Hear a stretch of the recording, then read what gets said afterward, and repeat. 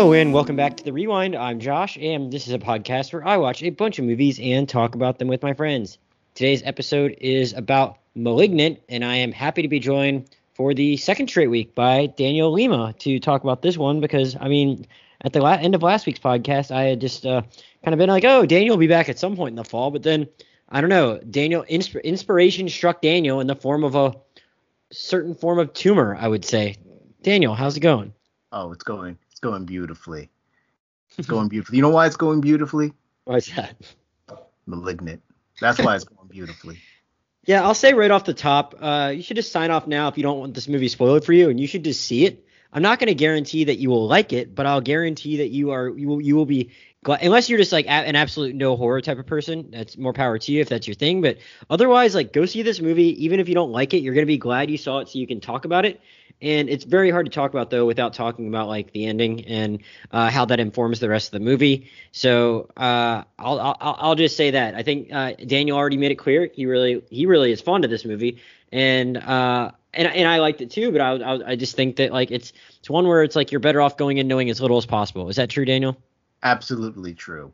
In fact, I would say that I got to thank whoever made the ad campaign, because this movie was not at all what I expected in more ways than just the ending. Sure. I actually don't even know if I'd seen a trailer. I feel like I'd heard Daniel make mention it might be something you might be interested in. I'd seen a couple other things here and there online, but then Daniel said, we have to do it. He was very adamant. I was like, okay, fine. I'll go make time for this one, and I'm glad I did. So that being said, jump off now if you haven't seen it but had plans to, and then come back and listen to us talk about it. Malignant is the newest movie from director James Wan. It is written by Kelly Cooper, the story by James Wan and another person named Ingrid Bisu, in addition to Cooper. James Wan you might know from doing a lot of different movies. He got the Saw franchise off the ground, Insidious, The Conjuring, more recently did Aquaman. So this is kind of his first, like, his return to horror, because he hadn't directed a movie since Aquaman, and it had been 3 years since Aquaman came out. So his return to the genre. Malignant starts out in 1993. We meet a Dr. Florence Weaver, who is working in a spooky hospital of sorts on a hill, along with a couple of different colleagues, Victor Fields and John Gregory.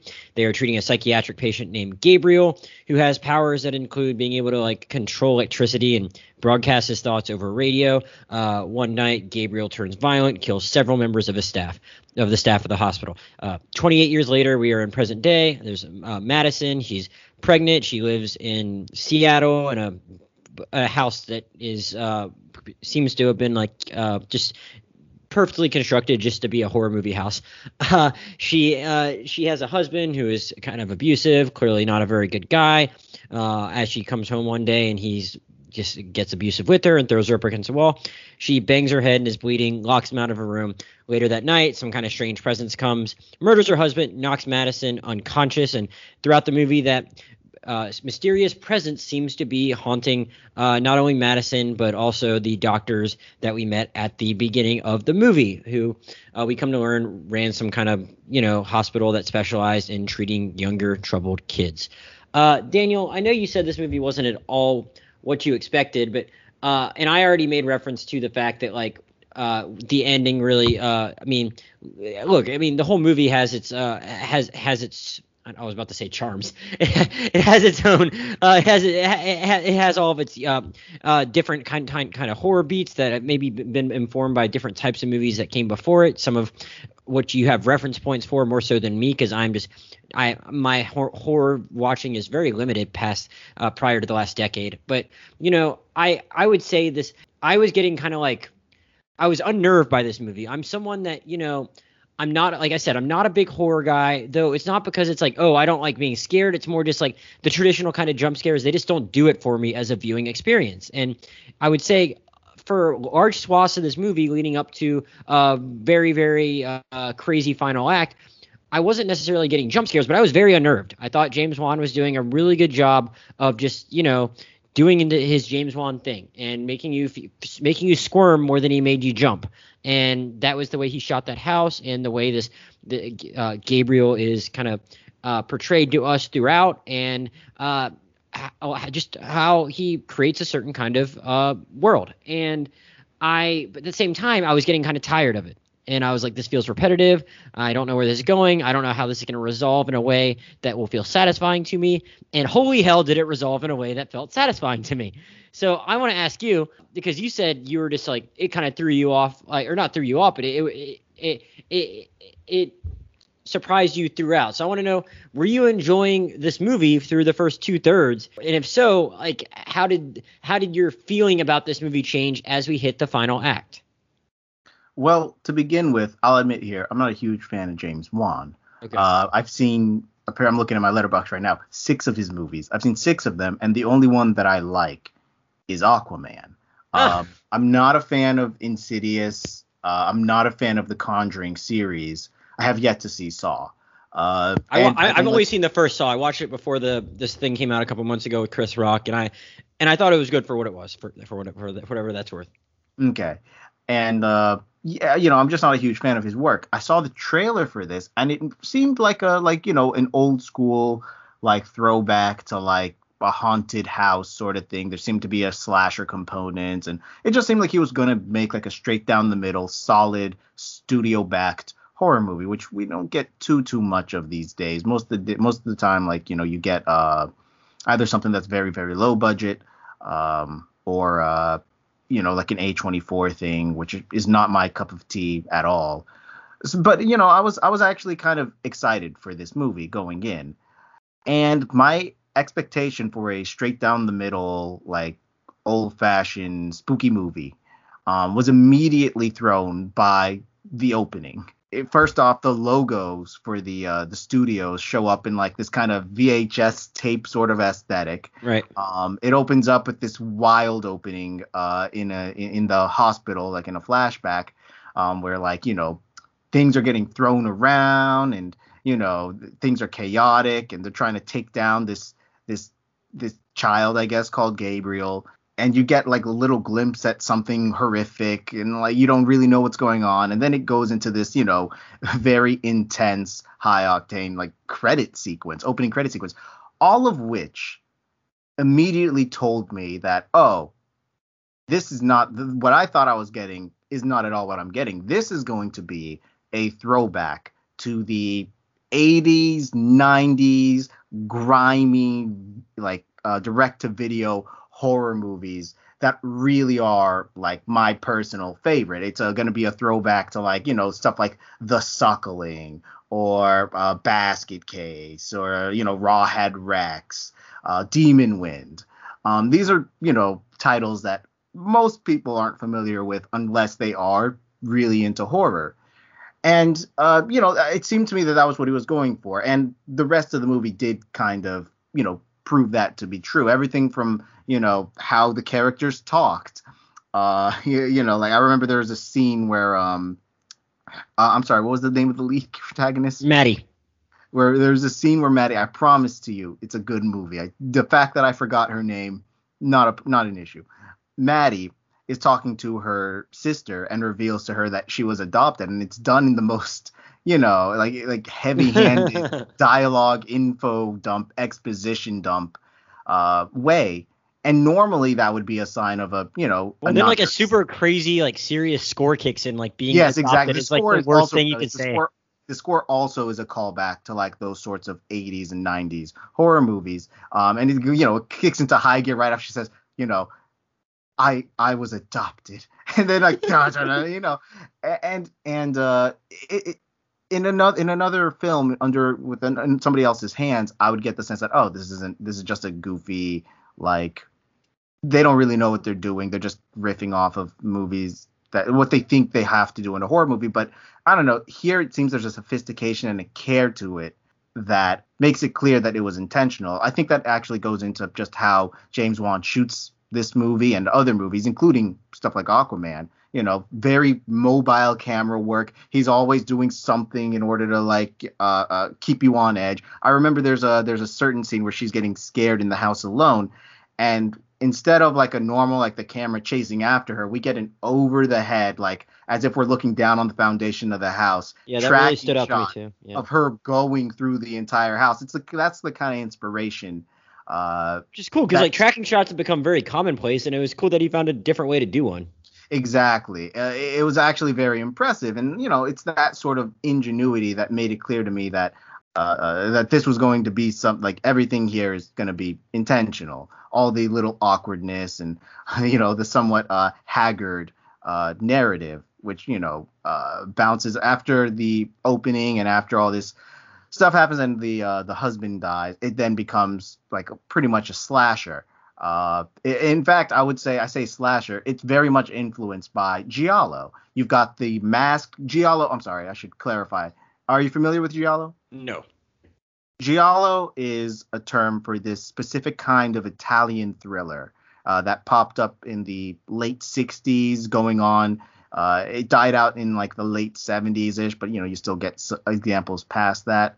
And the elements included like a very large cast of individuals, any of whom could be the killer. The killer was often masked and gloved and with a nice little uniform. I just watched one the other day where like he wore like a cape.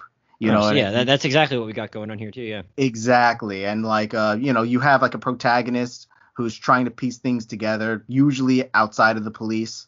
It'll be a reporter of some kind or someone who's being terrorized by this specter as they kill off the people around them. And clearly that is what is happening here. That's exactly what starts going on. But even though it shared all these elements with like this specific type of horror you were kind of familiar with, it seems like you were still into it because of the different flourishes James Wan used in telling his story. Absolutely. It's an inspired way to approach this material. You don't know how many of these fucking movies I've seen, man. I've seen a lot of horror movies, and you can always tell when you've got you're in the right hands because they make these sorts of flourishes to keep things interesting. I've seen a lot of even the Italian giallo, and it's tough to distinguish one from another a year after the fact because so many of them kind of blend in together. And that wasn't the case. That's not the case here. This is clearly a movie with a distinct verve and personality. Well, so okay. So all that being said, you've seen so many of the different things that this is probably drawing from, and sometimes when someone is that informed by any genre when watching a movie, they kind of have they kind of see every beat. Did you have some idea of where you thought this was going, and did it catch you off guard, or did you kind of predict it, but you were just like so impressed by the way they pulled it off that it all worked for you anyway? Well, I guess now we just got to barrel into the ending, don't we? I already said we're spoiling it, so you can. Yeah, I know. We can work our way back, but like that's the most important part. It really is. And normally that would be an indictment to say that like, oh, well, it doesn't become really good. It doesn't really become good until the ending. But here I promise to y'all, it is not. It just so happens that it just becomes something absolutely brilliant in the end. So, as I said, like, the midsection of the movie is pretty much a giallo slasher, with, people dying left and right. Our protagonist. Well, actually, let me ask you before I even talk about that ending. Sorry to cut you off, but like I mean, in theory, people could have still listened and not had something spoiled. So the one other thing I want to ask you before you go into that ending is another tenet of these giallo movies that the killer is very deliberate. How do you mean? I mean, that was what I kind of meant, where I was like, I didn't really know how they were gonna like, wrap this up in a way that like made a lot of what came before it make sense. And so much there's like some of these kill scenes with Gabriel were very, very drawn out in a way where like, yeah, we don't exactly know what the nature of Gabriel is at that point, but he's taking his sweet time, opening this door, opening that door, going around the room, as opposed to just like going in for a kill and getting out. Feels like he's like kind of going for it in like a, just a way to like, I maybe that's just like, you just got to kind of accept you're watching a movie, so they're going to want to create more opportunities for scares. But like, I started thinking of it practically. It's like, that doesn't seem like the most efficient way to kill someone. And I didn't know if like those kind of kill scenes that like kind of went on for 3 extra minutes just to give you guys just to give the audience a few extra shivers, if that's just like, that's actually kind of like a trait that these movies share, or that's just like just any kind of, that's something you have to accept you're going to get in any kind of horror movie, because that's just something in horror movies, man. Why doesn't the ghost immediately kill the family? Why does it terrorize them? Because it's a horror movie. What are you going to do? And that's true in slashers also. Fair enough. It just either felt in like the Italian genre. I will say that actually this is kind of I would say that I could say that this is somewhat pronounced in an Italian giallo. Granted, there it tends to be less because of like a personal, there's less of a narrative justification for it in like a giallo. I watched Slaughter Hotel just yesterday, which I think it's like Cold-Blooded Beast in Italian. And you've got like the killer prowling around these hallways of this sanitarium. It doesn't take place in a hotel. Not sure why it has that title. And you get like multiple scenes of just this prowler lurking around. He goes up to the bed, he pulls out the knife, and then he stops and he lowers it, and then he stares at the woman on the bed, and then she wakes up, and then he keeps staring at her. Like, it's very prolonged. That is in keeping with the style of an Italian giallo, yes. I got you. Well, before we actually like really spoiled it for the people that stuck with us anyway, I was kind of curious because I wanted to at least talk about how you felt those scenes were executed beyond because I agreed it was like the tracking shot was really cool and a lot of its use of music was very cool, but I was just curious, like the actual kills themselves up until we really learned more about Gabriel. I was curious what you thought, because I certainly picked up on a lot of different interesting visual things that seemed unique to me as someone that just doesn't watch a ton of horror, but I wanted to like kind of see how you thought that worked for you, knowing what you knew about Gabriel at that point. So there's an interesting conceit here, which actually is taken from another film from the 70s, a sort of American version of giallo called The Eyes of Laura Mars, which starred, I think, Faye Dunaway and I think Tommy Lee Jones, in which a photographer, she ends up getting kind of clairvoyant. She starts seeing through the eyes of a killer. And that's kind of what happens here. Maddie starts seeing our, robed figure killing these people one by one. And she, tries to figure out what's exactly going on. And, especially because the police now suspect her of very much in keeping with that film, which honestly, I'm not a huge fan of that one. But here, like instead of like just, a standard kind of POV shot, he takes his time, building up a genuine set piece. You get this really cool effect where like the world melts away and she can do nothing but watch as this figure goes and does the deed. Lots of, gore, which, for me personally, I know that a lot of critics and a lot of people who aren't into horror, look down on excessive use of gore. But for me personally, I can't relate to like, I don't know, a ghost like coming out of the shadows and like clapping its hands or something like that. I can't relate to that really. I can relate to the feeling of pain.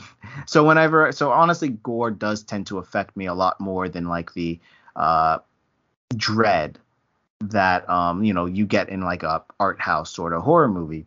And here it's used effectively. The killer is, very visually distinct, the way it moves.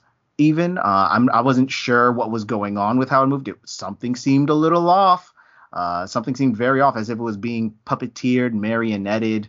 And it was very distinct the way it moved. There's a wonderful little chase scene toward the back end of the movie where you get to see him moving at full speed, and it's just very disconcerting, almost body horror. And yeah, the visual element of these kills, it does stand out from what inspires it. Yeah. I guess I mean, again, and this is a tempered criticism, because again, the ultimate revelation kind of answers a lot of what my what I was questioning as I was watching. But I was like, okay, like I'm sure there's going to be some kind of explanation for like what the nature of this Gabriel thing is and why we see it one second, why we don't see it the next. It goes in and out of the shadows, and like we just saw so many of a similar style of kill that I'm like, all right, like I get it. These people are really dead, but like, what is this thing's deal? So, my only thing was like, I thought they were each effective in the way they wanted to be effective, and I respected that. But like, as I was watching it up until the last third of the movie, I was just like,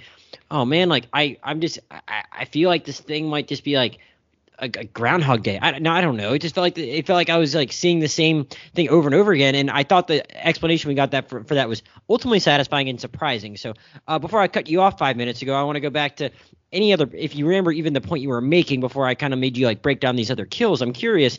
I mean, as you were watching all this, did you have some theory in your head, or did you feel like you knew where it was going, or did the movie kind of keep you surprised at every turn?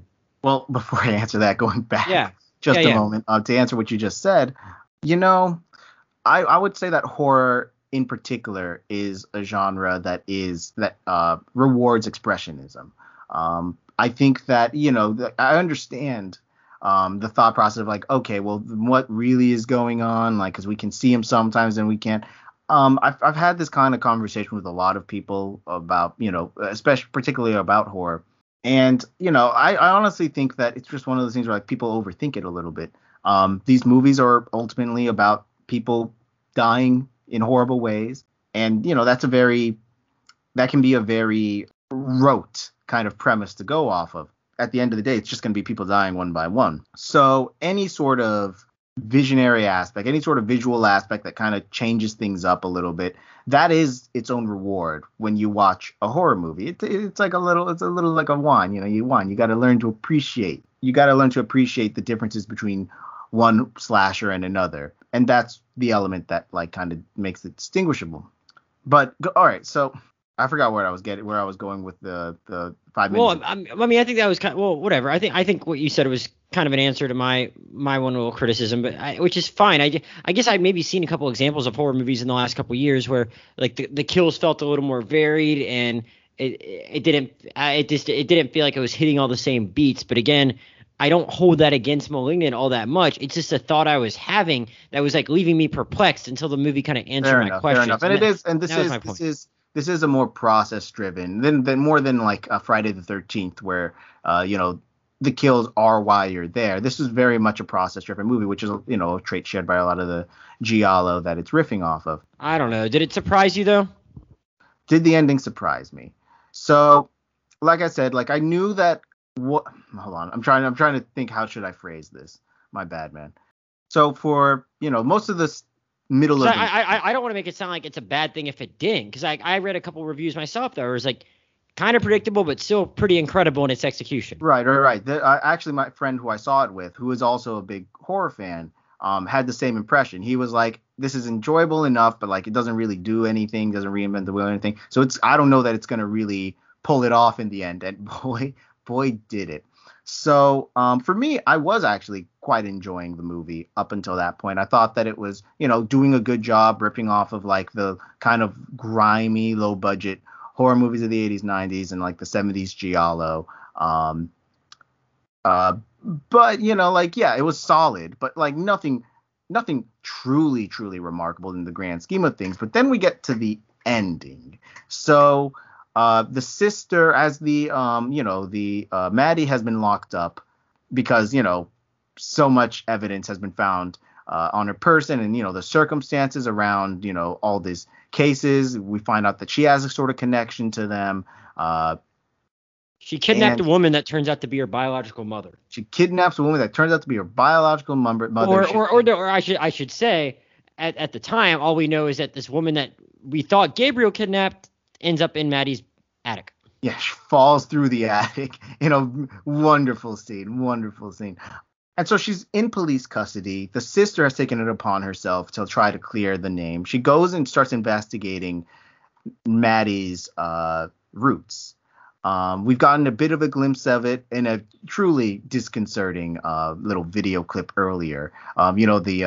Where she's on the phone, as like we get like a home video of her before the birth of her sister, her adopted sister, when she's 8 years old, talking on the phone to like an imaginary friend, pleading with him to not hurt the baby. It's truly very disturbing, with no gore at all. That genuinely a great little. Anyways, the sister starts investigating her origins, and she comes to find out that Gabriel, who at this point had been assumed to be some sort of, imaginary figure, maybe a supernatural presence plaguing her. We don't really know.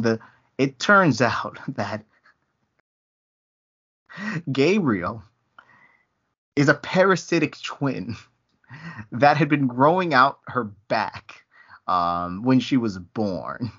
That's why she had been given up by her mother to this research facility. And it can, for some reason, increase her strength until she's like a superhero. For some reason, it can absorb electricity and broadcast its thoughts over radio waves. This is not an original point I'm making. I heard it on the Grierson Leach podcast, but Gabriel's awfully lucky that he just happened to come across a lot of people using radios in the year of 2021. Right, exactly. I remember seeing there was a little shot in the middle of the movie where just before like one of the horror sequences kicks off, Maddie is doing laundry and she's playing music on a radio. And in my head, I was like, why is she playing music on a radio? why is she not using Spotify? But it's one of those things. It's a cool conceit. It adds very little to the movie beyond just the cool factor, and it makes very little sense. Why is it that a parasitic twin can absorb electricity? You know what? It's not supposed to make sense, because this is where I leaned over to my friend. I was like, oh shit, they're doing Basket Case. I also had the thought, I was like, wait, did I miss something where they gave an explanation for why he has these powers? And I kind of read up, was like, I guess not. And it really didn't bother me that much in the moment. I just was thinking about it. I was like, oh, I must have just missed something where one of the scientists said something, but I don't actually think that was the case. No. Because you know what? Who cares? This is ripping off a very particular kind of body horror, like a Basket Case, in which a young man, has his deformed brother that he keeps in a basket, and they're going out for vengeance against the doctors who separated them. Then Brain Damage, a movie which I'm not going to lie, I don't remember seeing, but I did, about a guy who has like a evil disembodied brain that controls him or something. Honestly, I'm not going to lie, I don't remember it at all. But it is riffing very specifically off this kind of very, very grimy 80s body horror. And then it goes full throttle into like horror action with a genuinely beautiful action set piece where Maddie breaks out of the most depraved drunk tank in the world, in which she was in there for 5 minutes, a biker chick and like a Pam Grier from the 70s. I don't know if she so much broke out of there as much as she just, I don't know, broke everything in it first. I mean, yeah, she tears up the drunk tank, and then she goes on a rampage to this police station. Would you say this movie is the third best action movie you've seen this year after or has the third best action you've seen this year after Nobody and Shang-Chi? You know what? A part of me wants to put it above Shang-Chi. A part of me does, just because of the impact. Like, I don't know that another movie had an action set piece that affected me quite this much. Yeah. We get the reveal of the remnants of the twin being torn out the back of her skull. And then you get you get an answer to like why this figure was moving so weirdly, because he's controlling her, but like he can only see out the back of her head, and so she's kind of like, and has to turn all the limbs the other direction. Exactly, and it's just really, really disturbing to watch. It moves in a very disturbing, lightning fast way. And again, like, James Wan knows how to move a camera around. He proved his ability to direct an action scene in Aquaman, honestly, which has some of the best superhero action outside of Shang-Chi. And it's just a brilliant little set piece, not just for the action and the choreography, but because it genuinely is just disturbing to watch in a way that I think a lot of action horror does fail to fully achieve. And I think it's edited together really nicely, in so much as like I just thought there was a lot of momentum going right into that scene. Like because I think it transitions to that very nicely from when we get the reveal on the video. When you get the reveal Yes, on the yes, video, yes. I'm just like, oh my god! I was just like so hyped, just like I wasn't even so much grossed out. I think I might have like, and I don't think I laughed out loud because I was trying to be considerate. There wasn't that many people in my theater, and a lot. I wasn't even kidding when I texted you after that. Like literally, like there's probably like 15 people in my theater, and like probably 10 of them had left by the end, and I'm like. I feel like this is a pretty crazy movie, but like I don't know what you thought you were signing up for, people. Yeah, Anyway, I couldn't understand. You see that, that very wonderful practical effect, by the way. Her brother, stuck in her back in that home video, and it's fucking disturbing. And right? So that's it's what like it's just like everyone. yeah, and I was like I was just like smiling, I was like No, this I is was grinning like a maniac. I was exactly. You had the pumping my same fist up in the air. I was you had like, the same yes, this reaction is the as kind me, of because lunacy that I have always wanted to see in a theater. right, because I think I would have laughed if it was bad. You know what I mean? Like I would have laughed out loud if I thought it was done in like a poor, if it was like a gross in a poorly executed way. I would have just like kind of laughed, and instead I was like, they pulled this off, and I was just grinning. So I was Yes. grinning, and I was kind of giddy, even though, like I said, I've said multiple times already, horror movies just aren't typically my kind of thing. And I was like, oh my god, this is like weird and incredibly executed in such a way that I can only just like tip my cap, and I'm grinning, and that was just the video. And then from there, like it like goes straight back to the prison cell. I'm pretty sure you watched it Yeah, again. yeah. It It's was cut. It's cut in between. Like, you get the scenes of the mhm. explanation for what exactly Gabriel is, Right. and then That's you intercut. get, Yeah. yeah, and it's intercut with her in the jail cell, finally like being taken over. We see her being taken over by Gabriel, and you get the reactions of all the women in the cell who had previously been beating her up. I should stress here that for me, the most ridiculous element of this very ridiculous movie is the fact that she was in a drunk tank for like 10 minutes, and like, like a collage of like all the like 80s villain stereotypes, like a biker chick and like a 70s, like, So Pam the Pam Grier Grier. Yeah. knockoff, Yeah. like team up to kick the crap out of her for no reason. What's also Absolutely. weird is that they made her try and like they tried to dress her up in that scene and make her like she seemed that she's made out to be some kind of blue collar worker in that first scene where she comes back with her husband, where she's like wearing some kind of uniform. It's implied that Yeah, she's she's a maybe like a nurse. Yeah, she's like waitress a or nurse or some works in a hospital and something something. like that. And then they just like they try and make her look very hoity toity for that scene, so those women will have a reason to beat her up.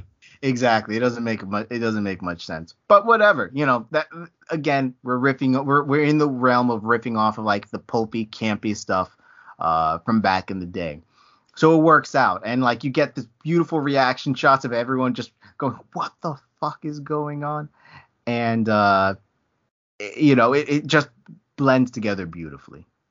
Yeah, so again, that was just like the point I wanted to make on that, and so much as like I just felt some kind of rush after that, even after the video, which already just like made me smile for like how beautifully gross it was.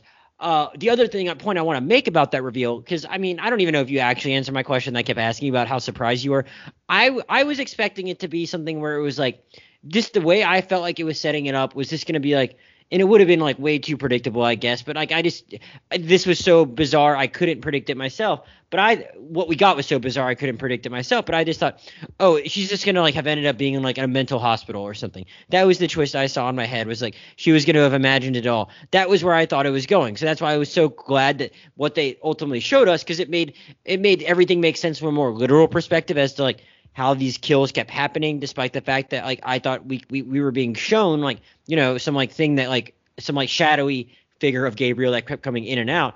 And I thought they did a great job of yada yaing like the explanation in a way that didn't bother me, where it's like, oh, he controls her mind and she just sees what he wants her to see. Yeah. I was like, okay, fine. I was just able to accept that, and they didn't like try and give me too scientific of an explanation, too supernatural Yeah, of an you can imagine explanation. a world where, like, if this was a Shyamalan movie, where you'd get like a full breakdown of exactly how this all works. You don't need it. You don't need it. No, As as long as I know that this thing is in her head and can control what she's seeing, That was enough for me, and it kind of like made everything click into place, and that's what I respected so much about it, was that it wasn't like it glossed over something that felt like it needed more explanation. It was like the perfect amount of explanation that answered all of the questions I already had. Absolutely. As to whether or not I expected it, look, I expected her to be the culprit in some way. I thought it would be like, she's being possessed. I thought that maybe she, had just developed like multiple personalities or something. Like, it seemed pretty clear that like she was going to be the culprit in some way, shape, or form. I did not expect it to become a horror martial arts flick by way of Basket Case. That's not what I expected at all. In execution, it transcended all my expectations, man. Yeah, it was absolutely brilliant. What about the one thing we didn't talk about? I guess we talked about a lot of the police people get. We talked about a lot of the precinct getting murdered, but we didn't talk about those cops specifically. I know they're in some ways, like, the woman cop was, I mean, kind of the stereotypical no nonsense cop that's just like there to be skeptical and all that. And then there's, the hotshot young cop who may or may not have some kind of crush on Maddie's sister, and he's like, there to kind of try to do the heroic stuff. I mean, I guess they were kind of, and to a certain extent, they were like stock characters that like played the part they were supposed to play. Did you have any feelings on like how they were used? Because they're like kind of the one characters we hadn't talked about yet. Because if nothing else, I thought that like I kind of like, one thing I thought was cool beyond the execution of it was that I actually kind of liked when we ended up going on that chase scene. We didn't really talk that much about this Seattle setting yet, where it keeps talking about these underground cities and all that, where, and I don't think it's ever totally clear on just how much the underground cities are Gabriel's like, how much Gabriel is utilizing them versus that attic. Because we see the Serena, who again, that's the biological mother. We see her tied up in what we think is maybe part of this underground area, but it's really just that attic. So I don't really know. Lie. That I did see coming. Oh, the biological mom thing? No. The fact that she was in the attic and not the underground. Something about, like, I was just like, I saw, I don't know. It looked like there was like a window or something, I guess, but like. Yeah, there was like a big fan, and I was like, I don't know. This feels like it's gonna be like revealed that this is actually Maddie's house. That's a good call by you. But like, regardless, it was pretty cool how they like. I mean, this isn't like I guess this actually was a fairly high budget movie for what Wan probably normally does, $40 million. But like, they like that chase through the tombs of Seattle was like very cool, and I had the thought before, because that's before we really knew what Gabriel was. I kind of thought it was cool. It's like I'd seen enough of this cop that it's like, all right, like I'm all right with this dude. He seems fine. Like it wasn't like a bad character. I'm like, it's kind of cool that like we know him enough to like go down what feels like an incredible digression with a character that hadn't been like that important yet. So I kind of, as I was watching it, I was like, I kind of think it's cool that the movie in some ways is like going off the rails to follow this guy. And I was like, all right, well, I like that, like they established him enough that it made sense to do this, and it looks really cool. Yeah, I mean, honestly, I didn't take away that much of an impression from those cop characters. They were there to serve their purpose. In all these sorts of Giallo movies, you got like, the protagonist desperately trying to prove, her innocence or figure out what's going on. Meanwhile, she's faced with like this sort of roadblock, and usually that comes in the form of police. And that's what they served here. Good performances. I think all around, everybody kind of knew the kind of movie that they were trying to do, and they successfully played those parts out. But yeah, the chase sequence itself, like I had said earlier, is brilliant because like you get to get a glimpse, your first full glimpse at the killer, and how they move, and it's very disconcerting. Watching this figure like drop down like a set of stairs, like with a set of fire escape stairs. One level at a time, yeah. One level at a time. It's weird to watch. It's weird to watch. Watching how it even just at one point he kicks a hole in a wall and then crawls through the hole in like a very horror movie aesthetic way. Like it was a good chase sequence, yes. I just thought it was well executed and wanted to shout that out. And I thought it was like there would have been a way in which I would have cared less about it if they hadn't done anything with that character, and they'd at least like done something with him, which I kind of respected. Did you have any thoughts on I guess the ending? And again, like I said, I didn't need them to over-explain the science of this too much, or the mechanics of how Gabriel had been controlling her. But I was curious what you thought when like we actually see at the very end how she's able to quote lock him up. Did you feel like you needed any more of an explanation for how she was able to like regain control just like that, or was it like, oh no, like it kind of makes sense that she came to that realization? Nope, I didn't need any more explanation. Yeah, I was like, oh, okay. I kind of, it's one of those things like once the reveal happens, you kind of see where it's going. This isn't the kind of movie where like he's gonna just win. So yeah, she's gonna take control of her body, and she's gonna realize that even though she wanted kids so badly, she really had family all this time. Like you kind of see where it's going. You get a nice little just before the resolution, you get like this moment where a cop or a security guard or something has his fucking heart explode. His pacemaker. The pacemaker. Yeah. And it's genuinely like it's brilliant. It's inspired. You didn't even really need it. It just clearly was just like, that's a good idea. That would be a good thing to have in that movie. And they put it in, and it's great. Well, one thing I liked at the very end was that I liked the tease of that light bulb and them not actually flickering it. Just like I kind of like that they get the sound of it maybe turning on. Like, I mean, if they do Malignant 2, I'm gonna be there opening night. I mean, I know you're gonna be there, but like, did you give any thought to what the aftermath of this plot would be? Like, is she going to jail anyway?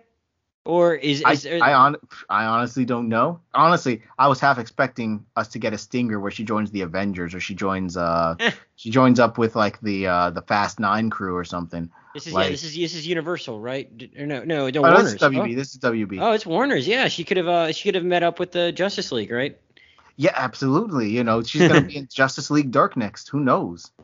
This would be like Warner's answer to Universal doing the thing for M. Night with Split and Unbreakable. Exactly. Honestly, I was backdoor. Like, once this movie ended, my friends were about to get up and leave, and I was like, wait, who owns the right to Split?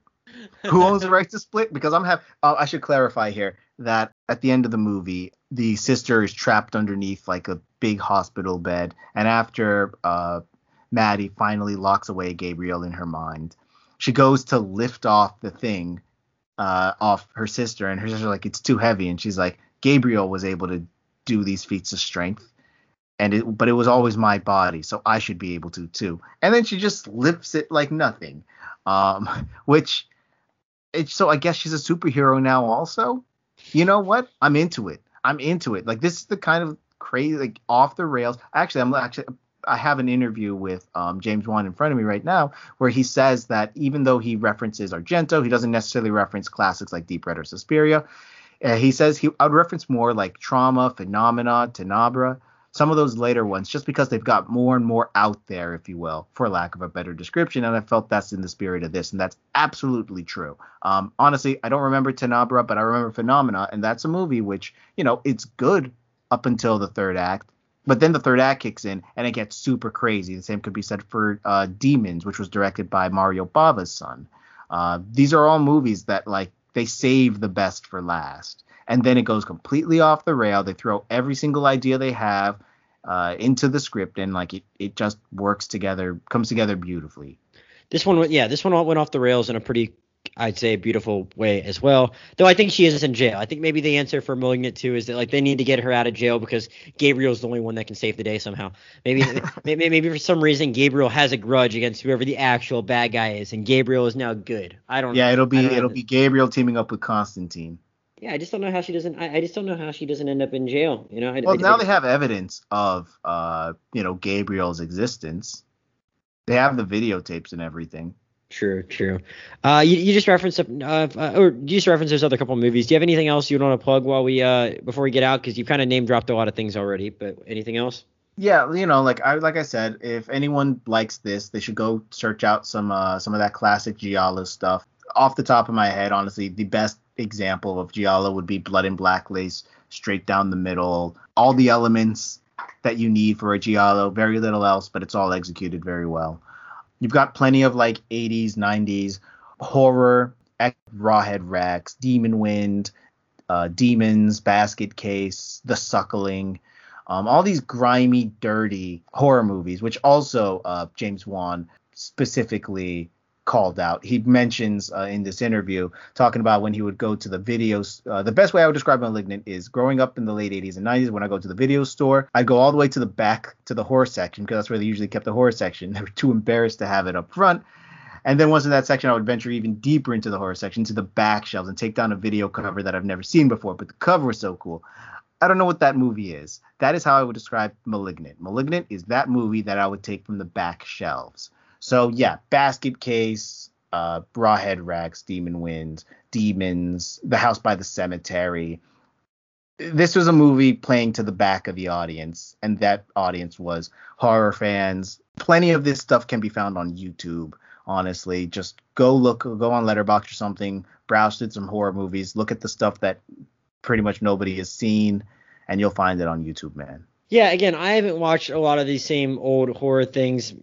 Maybe I will at some point. I still don't know if it's totally my thing, though. I really did enjoy this. Like, you know, the killing of like a group of people that shared something in common from the past. Like, that's kind of like the one thing that even felt familiar to me. But like, you know, it all makes sense, and they set up that plot so well anyway, and like in the way they were able to kind of backdoor it in. It all tracks, and it all works really well. So I think, like, you know, if you did watch this and you liked the way this was set up, I bet you're going to enjoy like a lot of the things Daniel talked about, and a lot of the maybe like even more mainstream stuff that it draws from is based on. And like, you know, the theaters aren't crowded again yet. Like, I'm hoping they start getting crowded and we get to where we need to go with COVID. I do kind of like miss that I didn't watch this in a more crowded theater with like the right kind of crowd. And that's a point that I've like forgotten to touch on with a lot of things. I've made a mental note with like every podcast for the last few months to like, you know, because some of them are things where my guest just watch them right on HBO Max, like people can do with this one, or ones. But I've been seeing stuff in theaters for the last 6 months,